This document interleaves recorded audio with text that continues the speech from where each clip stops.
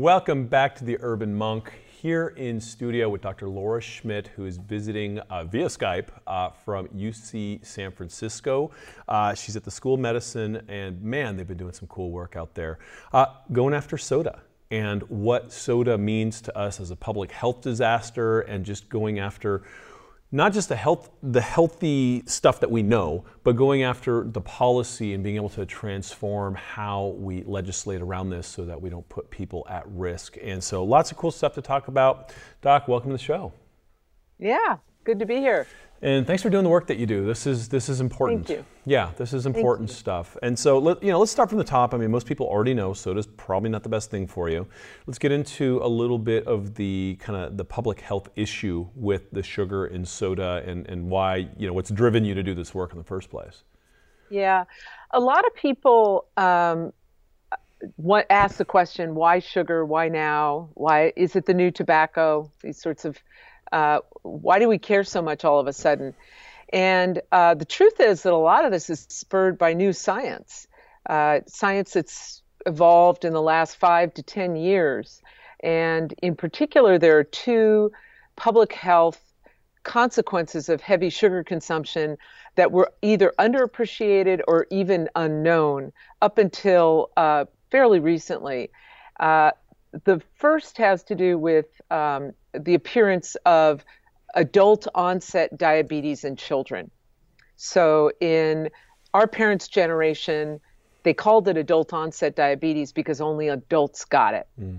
And suddenly we've started seeing an epidemic of diabetes. This is not type 1 diabetes that you're born with. This is type 2 that you acquire through unhealthy diet, obesity, other related causes, and sugar being one of them. We're seeing marked rise in childhood diabetes. To the Centers for Disease Control and Prevention predict that of children alive today, 1 in 4 will be diabetic at some point in their lifetimes, and of those children of color, 1 in 2 will be diabetic. And so what we're looking at is a public health crisis. Diabetes is not a condition that goes away. It gets worse if it's not recognized early on and treated with insulin injections and other forms of, you can't make it go away, but you can contain it, prevent it from damaging your body further. But if it's left untreated, it leads to blindness, limb amputations, kidney disease. It's a big problem for the individual as well as the society when you're talking about maintaining a quarter of our population on diabetes, dealing with the consequences and the complications of type 2 diabetes as these people age over time. So we're really looking at down the barrel of a gun on that one. Then the other fairly recent, even more recent observation in the scientific community has to do with a condition that didn't even have a name 30 years ago. It's called non-alcoholic fatty liver disease. We think it's affecting about 1/3 of the adult population and about maybe a smaller proportion of children, maybe around 11 to 13%. The only known risk factors for non-alcoholic fatty liver disease, or as we say NAFLD, is our trans fat consumption, heavy sugar consumption, and obesity. Soon, in about 5 years, we're looking at NAFLD will be the #1 cause of liver transplantation in America. So this condition that we didn't even have a name for before our obesity epidemic, before we started consuming excess sugar, took the fat out of our diet, put the sugar in, this condition will be the leading cause of liver transplantation. The liver surgeons here at UCSF that I've spoken to are really, really concerned about this. There are a lot of issues. Most of these people are diabetic as well as having fatty liver disease. Once they get a transplant, assuming we have enough livers to go around, there are often problems with their diabetes treatments not doing so well with the anti-organ rejection drugs. It's really a mess. And so this is a condition that we've only recently come to appreciate, and this is true. We've now got very solid evidence from animal studies, studies of rats, studies of humans in clinical trials, and so forth, population-based evidence to demonstrate that fructose consumption, a particular kind of sugar, is definitely linked to the rise in this condition. And this, of course, is a major concern in the medical community. So it's obviously a no-brainer. We're taking this thing, a species is poisoning itself with fructose and causing two things that down the barrel. I mean, I've looked at studies that say like 70% of ER visits are oftentimes sequelae of diabetes and things that kind of come downstream from having all these out of control kind of internal chronic health issues. And so we now recognize that it's dumb to be doing this. It's just dumb as a species. It's what, why would you poison yourself? Yet we continue to do so. So fructose is the kind of the enemy in this lineup. Is that what I'm hearing? Is it just well, they're different. It's complicated because there are different types of sugars, and depending on the type of sugar, your body will metabolize it differently. The concern with fructose is that it's almost exclusively metabolized by the liver. Mm-hmm. Our livers are pretty much everything that goes in and out of our bodies gets somehow processed by the liver, goes through the liver. It's a really vital organ, and when you start clogging it up with fat, with this fatty liver disease, it becomes more and more dysfunctional, and that leads to a cascade of problems hormonally. It changes the insulin response. We think it has, the liver's a pretty fundamental organ in your body. You don't want to be messing with it.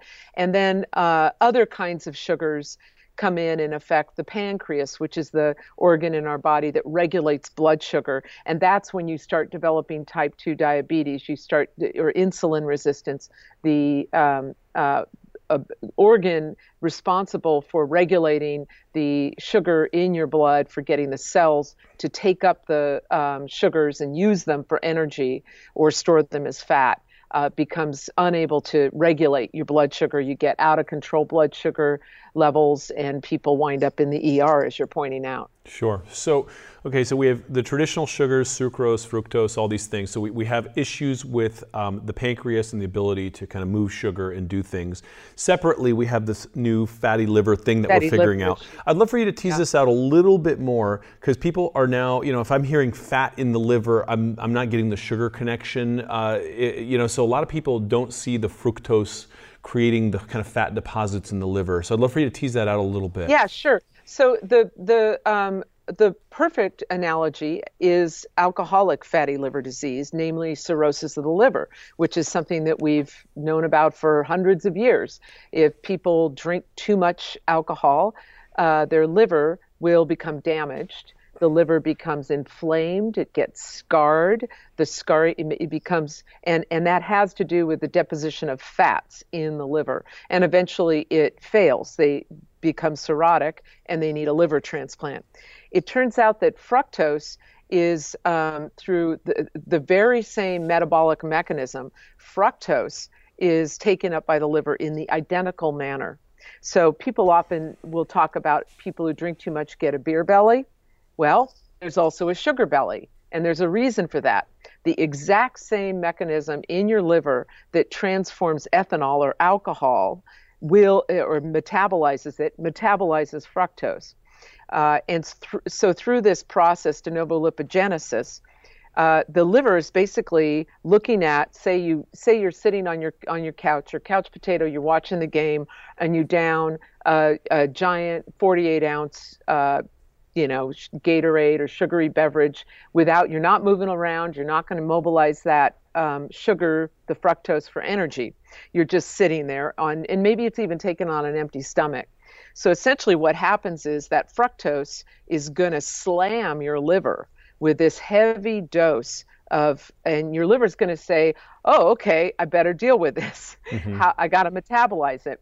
Because you're not using it as energy and mobilizing it and burning it off, your liver will transform it into fat, transform the fructose into fat through this process of de novo lipogenesis. What happens is some of those fats get laid down in the liver itself, and some get sent out into the bloodstream, and which will raise what we call triglycerides in the bloodstream. So one way you know if you have this problem with fructose, fatty liver disease, potentially metabolic syndrome, we call it, is because when you go to your doctor and you get a blood test, they'll say, hey, you got high triglycerides in your blood.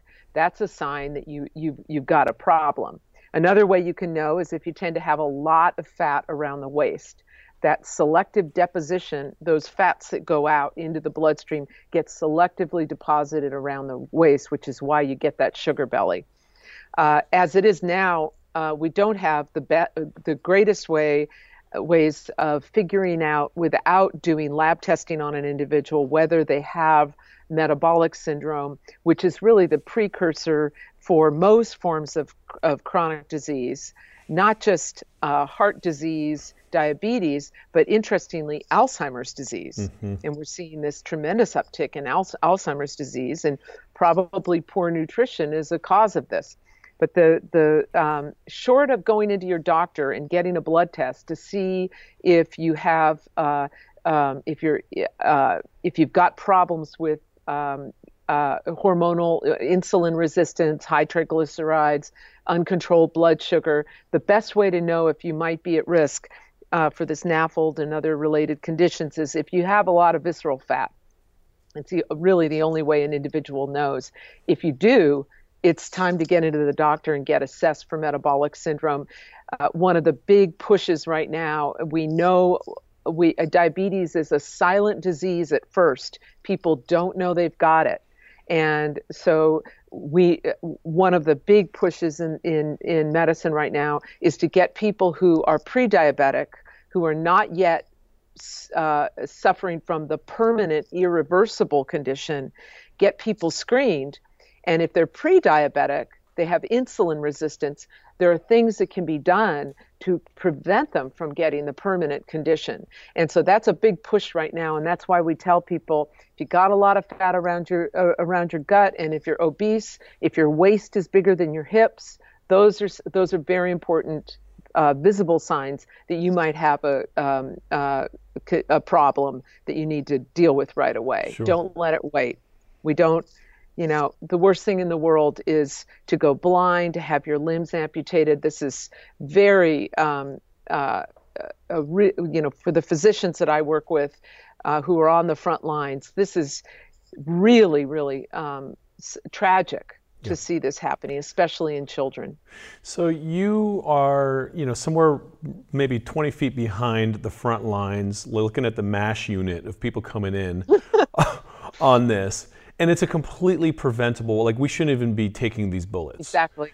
And so let's talk about why sugar consumption, it's such a no-brainer that we got to change this. But then we have these sodas in the schools. We have this this sugar industry pushing this stuff and keeping their products going for commercial reasons. And you guys are trying to stop this, obviously. There's a lot of people out there that have been talking about this. You've had some success. I want to talk about what you've done over at UCSF and talk about how we can set this as a precedent for future successes and really just get out ahead of this thing. This thing's ridiculous, and so there's no reason we should be waging this war. We got bigger fish to fry, but here we are. Well, the big concern is that we've allowed our food system to just get out of whack. We have become a population that eats primarily through convenience. We eat processed and packaged foods. These are foods that are designed to have a very long shelf life. Sugar is a great way to increase the shelf life of products, as well as salt. These are sometimes some people call them Frankenstein foods. They are often scientifically engineered in labs by food scientists to get our hedonic system, our reward system into hyperdrive in the brain. There's literally, I come from an addiction research background, and food scientists and corporations are taking people and using the very technologies that we developed to cure addictions, namely functional MRI testing of the limbic region of the brain, the reward center. They're using it to figure out how to make a Dorito chip taste better. And so we're actually at this point, it's very, very difficult for individuals to turn back the clock and eat like our grandparents did. Michael Pollan says, don't eat, eat like your grandmother. Well, good luck. You got 2 kids and a 2-income family, and your grocery store, 84% of the foods in your grocery store have added sugar. Your kids you go to school and eat junk. They're used to this. Our palates change so that only hyper sweet stuff even tastes good. Good luck. That puts the individual at a burden on the individual to try to figure out a way to carefully navigate this crazy food environment to find an apple, to find a drinking fountain. And I have a colleague, Anisha Patel, who does work in schools with water. And in California, we're required to have at least one drinking fountain in the school, in the cafeteria. And half the time she goes in and it's like, there's a bunch of junk and storage stuff in front of it. Like the kids literally don't have access to water. Wow. And so our food environment has just become completely distorted and out of whack. It's no individual's fault. We have a real problem actually with the population and many people blaming the individual for something that is an environmental problem. And I mean, if we were all breathing in asbestos and developing lung disease, we'd all say, well, that's not your fault. You need to breathe. But at the same time, we're all eating crap and it's all that's around us. We got to eat, and yet we blame the individual. And so it really is, at this point, it's beyond, unless you are very wealthy, you have somebody to cook for you, you have a lot of money to spend on very high-priced fruits and vegetables, and you have a tremendous amount of willpower, and you don't work in a typical workplace where the food environment's saturated with junk, maybe you have a chance. But for most of the population, that's just not a reasonable solution. And so we have to look to environmental solutions to the problem. So you asked about what UCSF decided to do last year. On the 1st of November, the leadership of the university said, we're a health sciences university. We run one of the top elite medical centers in the country. We're the second largest employer in San Francisco. What are we doing in the business of selling these products, these sugary beverages that we know cause the very diseases that clog up our hospitals? We're supposed to be about health. Why should we make a profit off this stuff? Good for you. And they made the bold decision to just stop selling the stuff. They didn't want it to be moralistic or nanny state or pushing anybody to do what other people wanted them to do. They just said, we're getting out of the business of selling it. And if we take a hit on financially, and literally the chief medical officer of our medical center, when the idea was proposed, said, look, we don't put cigarettes in our vending machines. Why should we put this stuff in our vending machines? Right. Like, that's the spirit of it. And since then, we've conducted a careful evaluation, including doing full physicals and blood testing of a representative sample of our employees to see what the effects of just this one small change. The university, both the medical center and the campus, just stop selling this stuff. We're not saying you can't bring it in a 6-pack and put it in the office fridge. We're not saying you can't go out and buy it somewhere else. We're just saying we're out of the business. And remarkably, we've learned many things. A year later, we've seen a very substantial decline in consumption, especially among our manual and service workers. These are, the people who are the janitors in the hospitals, and they're typically low-income individuals who, work in the cafeterias. At the beginning, before we passed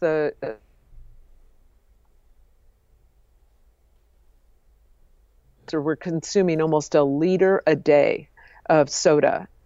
By 6 months later, their consumption was down by 25%, 1/4 decline.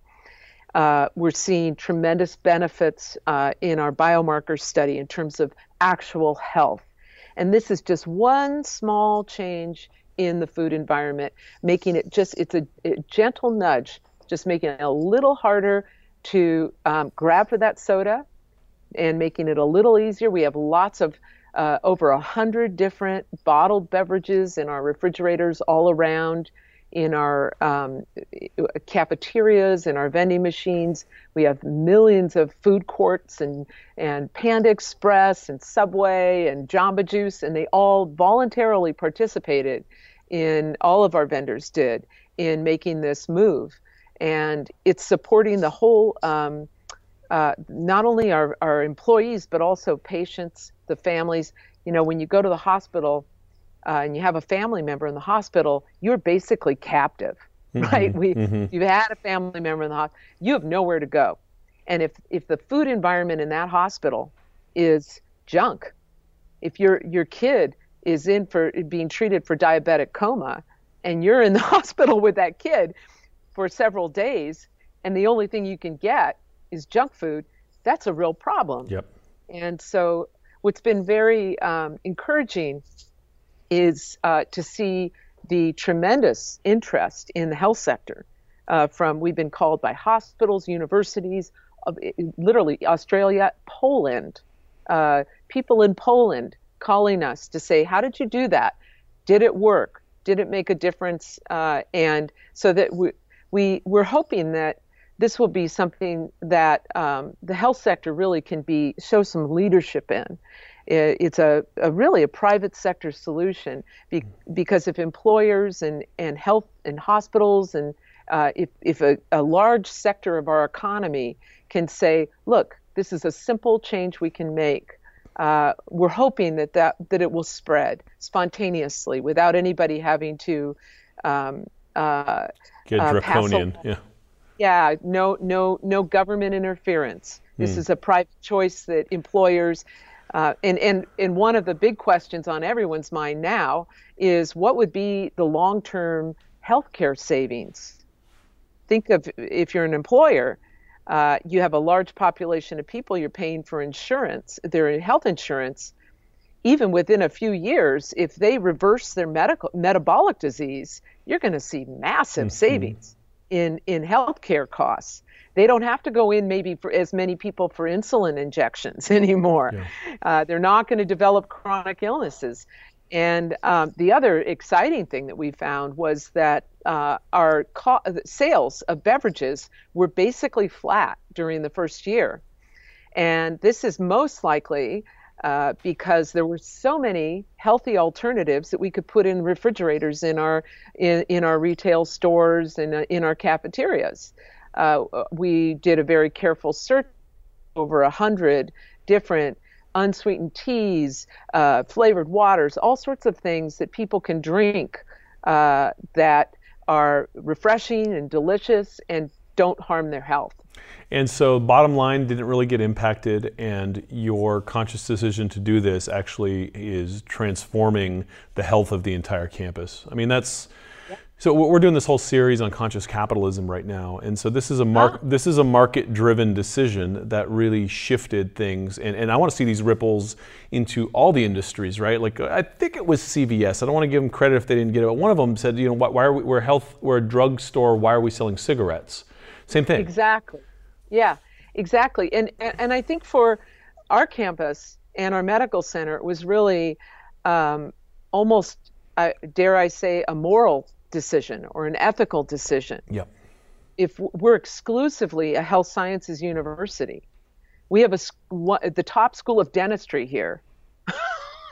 Why would Pushing we sugar. possibly be encouraging people to bathe their teeth in sugar that rots their teeth?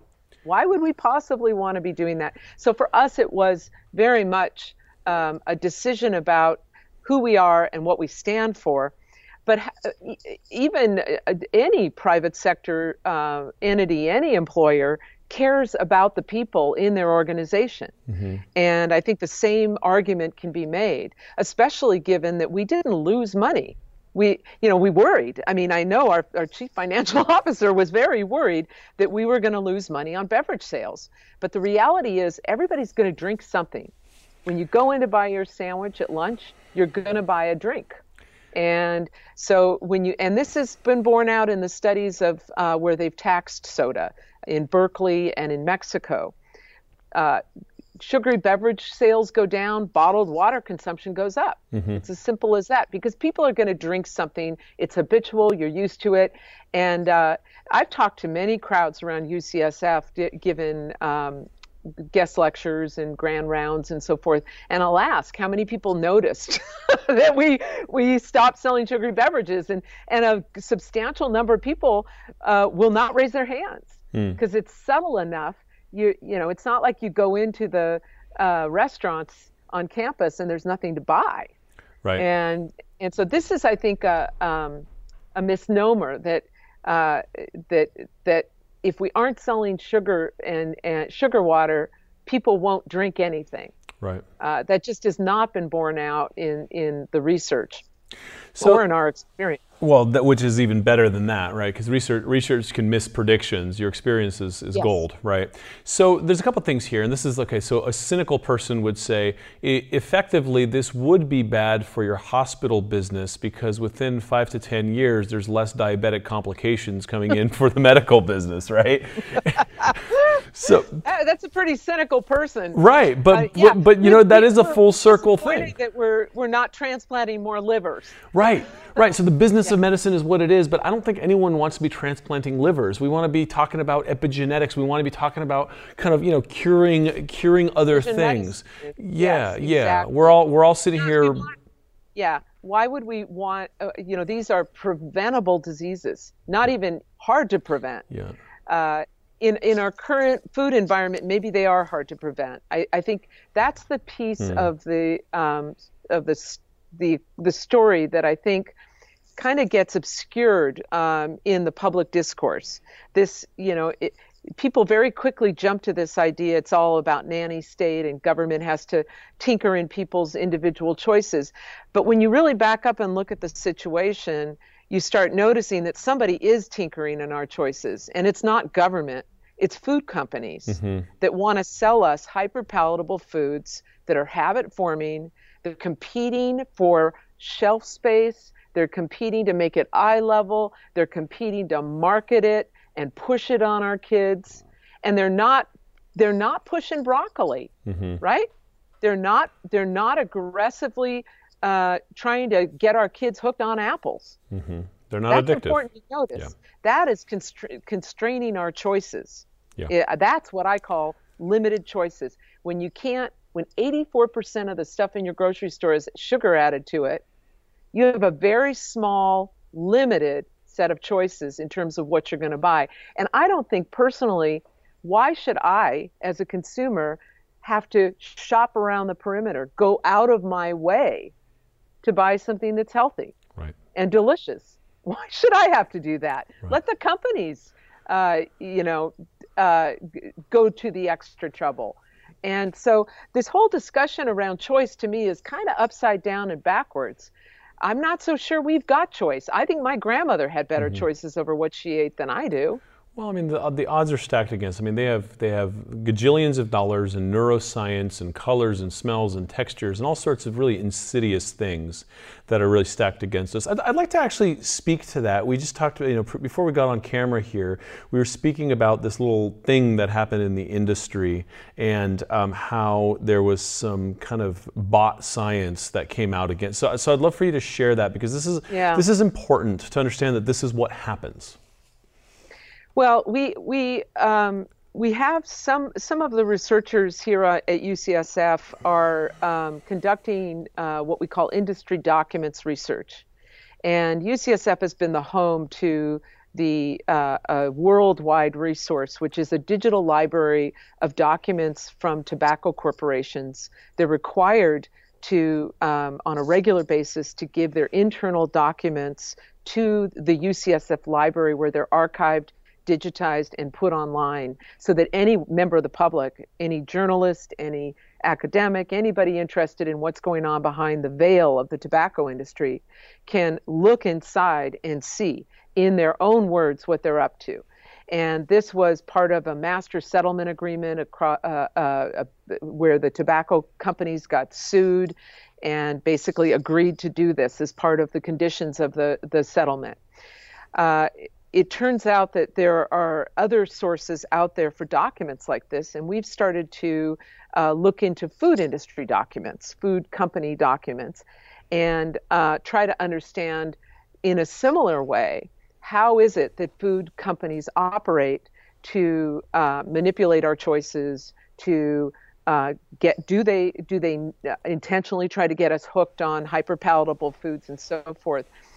And some of the materials we have are historical and have been very enlightening. We have a pretty sizable cache of documents on the main trade organization for the beet and cane sugar producers, currently called the Sugar Association. And these documents go way back into the 50s. And so we can really understand how the trade organizations for the sugar industry have been, what their agenda has been, what they've been up to, and a big revelation from this line of research is that they've done historically and currently as well a considerable amount of meddling in the scientific enterprise and even in the funding of federally funded research in the medical field. So the first paper that we published in this area demonstrated that in the 1970s, the Sugar Association wrote 78% of the strategic plan for the NIH around dental disease. And this was a strategic plan that steered the course of dental disease for a decade and a half. It very carefully was set up to avoid any mention or any research on dietary sugars. It had scientists in labs trying to find a vaccine to prevent cavities, as opposed to just a simple thing, right? Don't bathe your teeth in sugar. Like every mom knows that. But right. No, we needed a vaccine, right? And so that was the first piece that came out from this archive. A more recent one that just got published towards the end of last year shows that in the mid-'60s, the Sugar Association approached a team of elite scientists at Harvard University in the nutrition field and paid them $50,000 to publish a review paper in the New England Journal of Medicine, which is the most prestigious U.S. medical journal. And the review systematically assess the evidence that ask the question, what causes cardiovascular disease, heart disease? And the review concluded that the dietary villain was cholesterol and saturated fats, and we need not worry about sugar. Now, this paper came out in the New England Journal in the mid-'60s.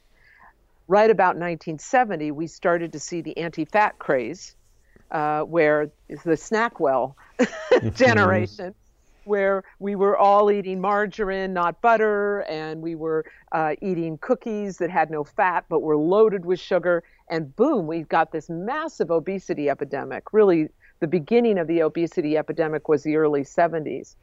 And so this line of research really raises some very profound questions about how industry and its trade organizations can and do meddle in science, meddle in federal agencies, that are supposed to be neutral and focused on health and health promotion. There was a recent scandal at the Center for Disease Control and Prevention where it was determined that key senior people in the CDC were funded by Coca-Cola and the beverage industries and were giving them all sorts of information and trying to steer policy. People got fired a week later or got quit a week later. Mm-hmm. And so we're starting to see the ways in which industry has deeply penetrated the scientific community, scientific enterprise, in order to distort the facts around what's good for our health. And this is a issue of tremendous concern. Industry will come back and say, and we had quite a bit of discussion in the media, in the news media and the TV news and so forth, with spokespeople for the Sugar Association when this paper of ours came out. And they say, well, today we're all just fine. Scientists are required to report their scientific conflicts of interest when they publish papers in scientific journals. Ironically, the Harvard scientists who wrote that review in the 60s in the New England Journal of Medicine were paid by the Sugar Association to do so, did declare scientific conflicts of interest. They declared all of their funders except one, the Sugar Association. They neglected to point out that they had been funded by the Sugar Association. So many of us are not convinced that that what the public is hearing around nutrition advice is neutral scientific information. A lot of it's tainted. Yeah, well, listen, I think prostitution is older than medicine as a profession. And so, this is what we're dealing with. This is what we fight is, so let's get clear about this. You're at UCSF. You've looked at all the literature. Your colleagues, there's a huge board of people here. I'm looking at all these doctors and dentists and people that are part of this sugar science understanding. Is sugar bad for our health? Right? I mean, come on. That's it. Why UCSF decided to sponsor the Sugar Science Initiative. There was just a need to get scientists together who don't have scientific conflicts of interest, who have never taken money from from vested interests. A scientific conflict of interest is when somebody who paid me has a financial stake in the outcomes of my research, in what I conclude in my research. And so UCSF organized about a dozen scientists who have no conflicts of interest to review the body of literature around specific disease outcomes and sugar consumption, and to report in a pretty user-friendly way what is our conclusion. Is there a link between sugar consumption and diabetes? Yes or no? Industry denies it. The Dietary Guidelines Committee that is organized by the U.S. government, they say there is a connection. Who am I to believe? And so sugar science is a resource, a public education resource sponsored by UCSF, sugarscience.org, where people can go and get information that's been looked at for conflicts of interest, as well as the robustness of the evidence. Do we have a substantial amount of evidence to say, yes, sugary beverage consumption leads to obesity? Remarkably, the beverage industry continues to deny that sugary beverages cause weight gain or obesity. Yeah. And they fund scientists to draw this conclusion as well and try to get it published in the peer-reviewed literature. So there's a need for somebody to kind of cut through all of that discussion and say, look, we're independent scientists and we looked at the literature and here's what we think. Yeah, I mean, look, we might be looking at an era where shortly you can only buy these sugary beverages at liquor stores and, there's parts of restaurants where you can go drink this stuff. I don't know, but I mean, look, people can decide for themselves, and I understand the whole, this whole thing about, big government. I get it. But the odds are stacked against us. These are addictive substances, and it's just they're not playing fair. And children in particular are being exposed to things that it's really hard to undo. Especially if they've already gotten to diabetes. So I know we get a couple questions from our audience, and I want to make sure that we honor that. So I'm going to kick over to Sean over here. Yeah. Sean Cam. Hi.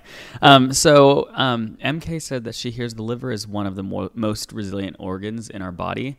So does mineral consumption and absorption aid in the liver recovery alongside getting rid of fructose and stopping to drink? Mineral absorption and consumption. Yeah. Did you hear all that? Okay, so Yep. I did. I think the question is about if I stop drinking sugary beverages and I cut back on my sugar consumption, keep it within 10% of daily calories, which is the current limit. It's not like the committees that set dietary guidelines are saying don't have any added sugar. It's just keep it within a limit. For women, we say 6 teaspoons a day or less. For men, 9 teaspoons a day or less, which is, when you think about it, that's a lot of sugar. If you were to add it to a glass of water, 6 teaspoons would make it taste pretty darn sweet. Yeah. You could essentially you use up your bank account of sugar as a man by just drinking 1 soda. So that gives you a feeling for how much sugar is in there. But one of the remarkable things, in answer to the viewer's question about the liver, is that it heals. It can, as long as you're not into full-blown what we call NASH or cirrhosis, where there's tremendous scarring. The liver has a remarkable capacity to regenerate, unlike some organs in our bodies. And so liver damage, as long as it's not too far along, is reversible. For a person who has had a liver scan and knows they have NAFLD, the most important thing would be to reduce or cut out all trans fats and added sugars. That's going to give your liver a breather and a chance to regenerate. And in fact, one of the cutting edge surgeries that we do here at UCSF is what they call a partial liver transplant, where a surgeon will take a healthy donor's portion of their liver and put it into a person with a failed liver. And the liver just regenerates very quickly. In both people. And so, in both people, yeah. the donor literally very quickly.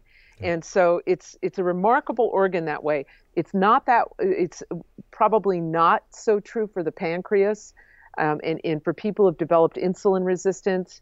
But for the liver aspect of what sugar does to our bodies, we're really lucky to be able to reverse that damage. Yeah. Anyone who's overweight or obese, anyone who eats a poor diet, eats a lot of processed junk food, is very much at risk for, some degree of fatty liver, and should be just like someone who's drinking too much.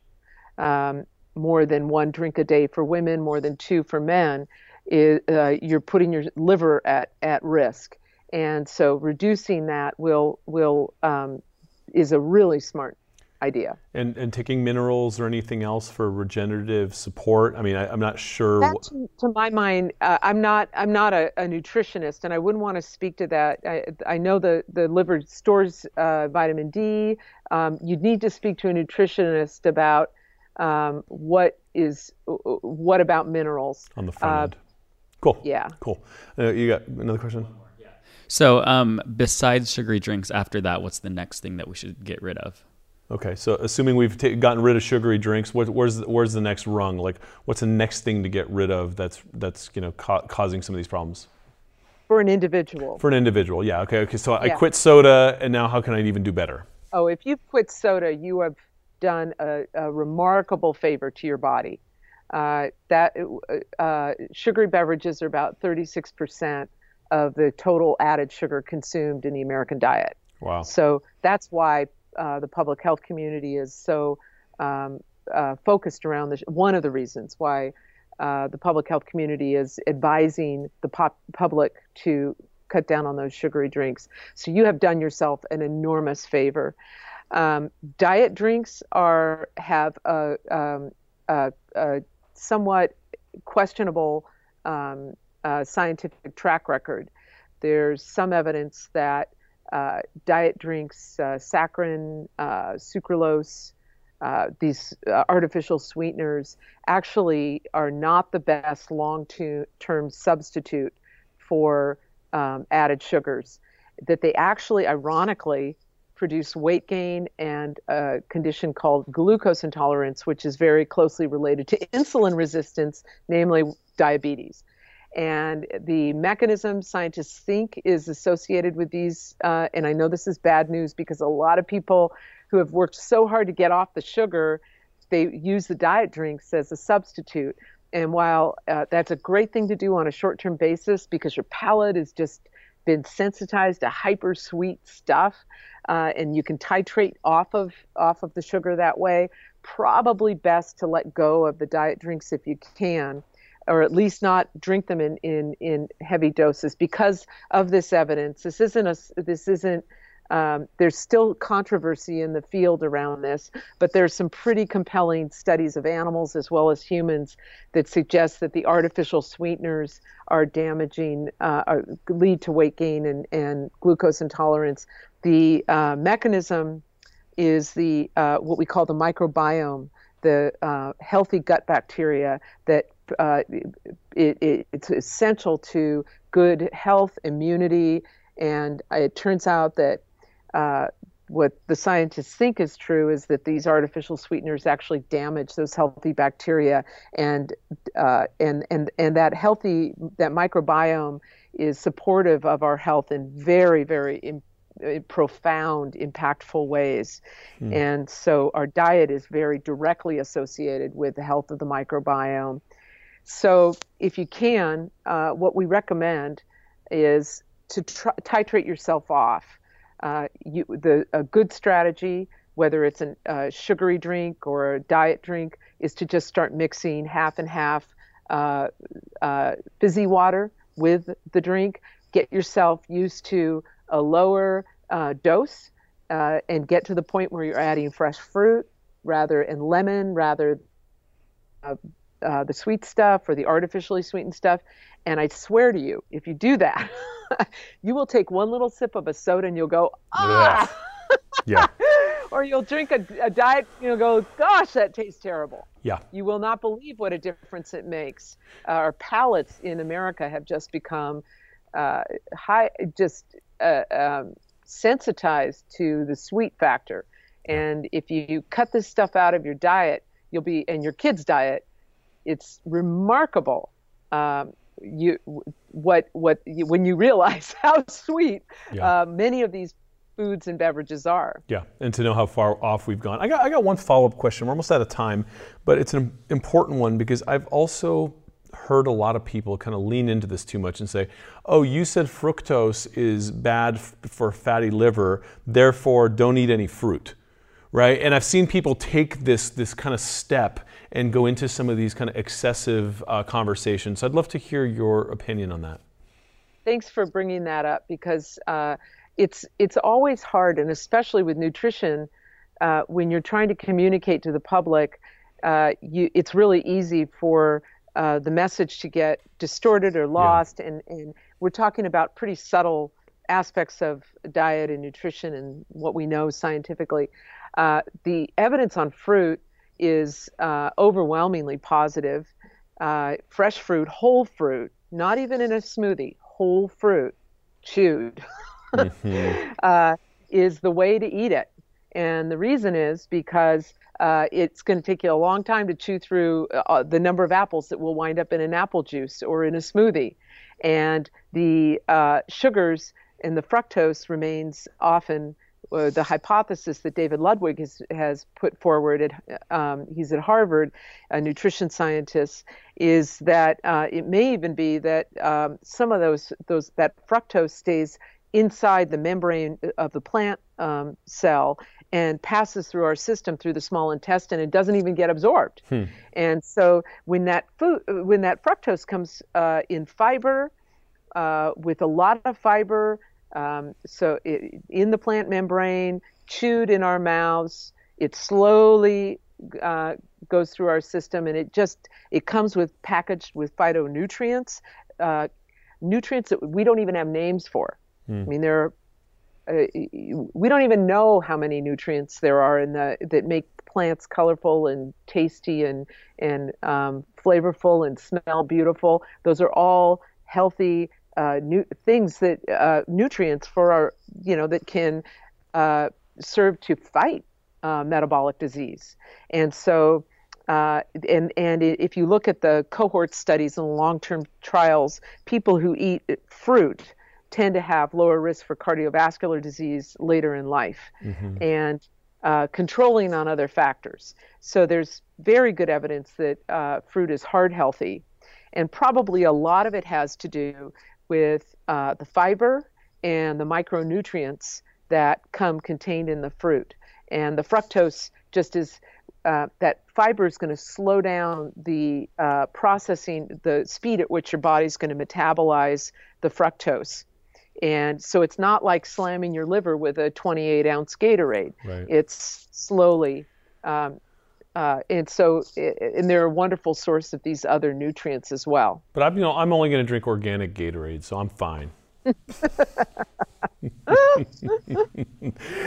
Doc, it's an organic Gatorade now. Of course there is, and it's just sugar. Yeah. Gluten-free cookies and organic Gatorade. Problem solved, right? It's just this waving of the wand and it's just words. I call it organic junk, and it's a new market, right? Because big one.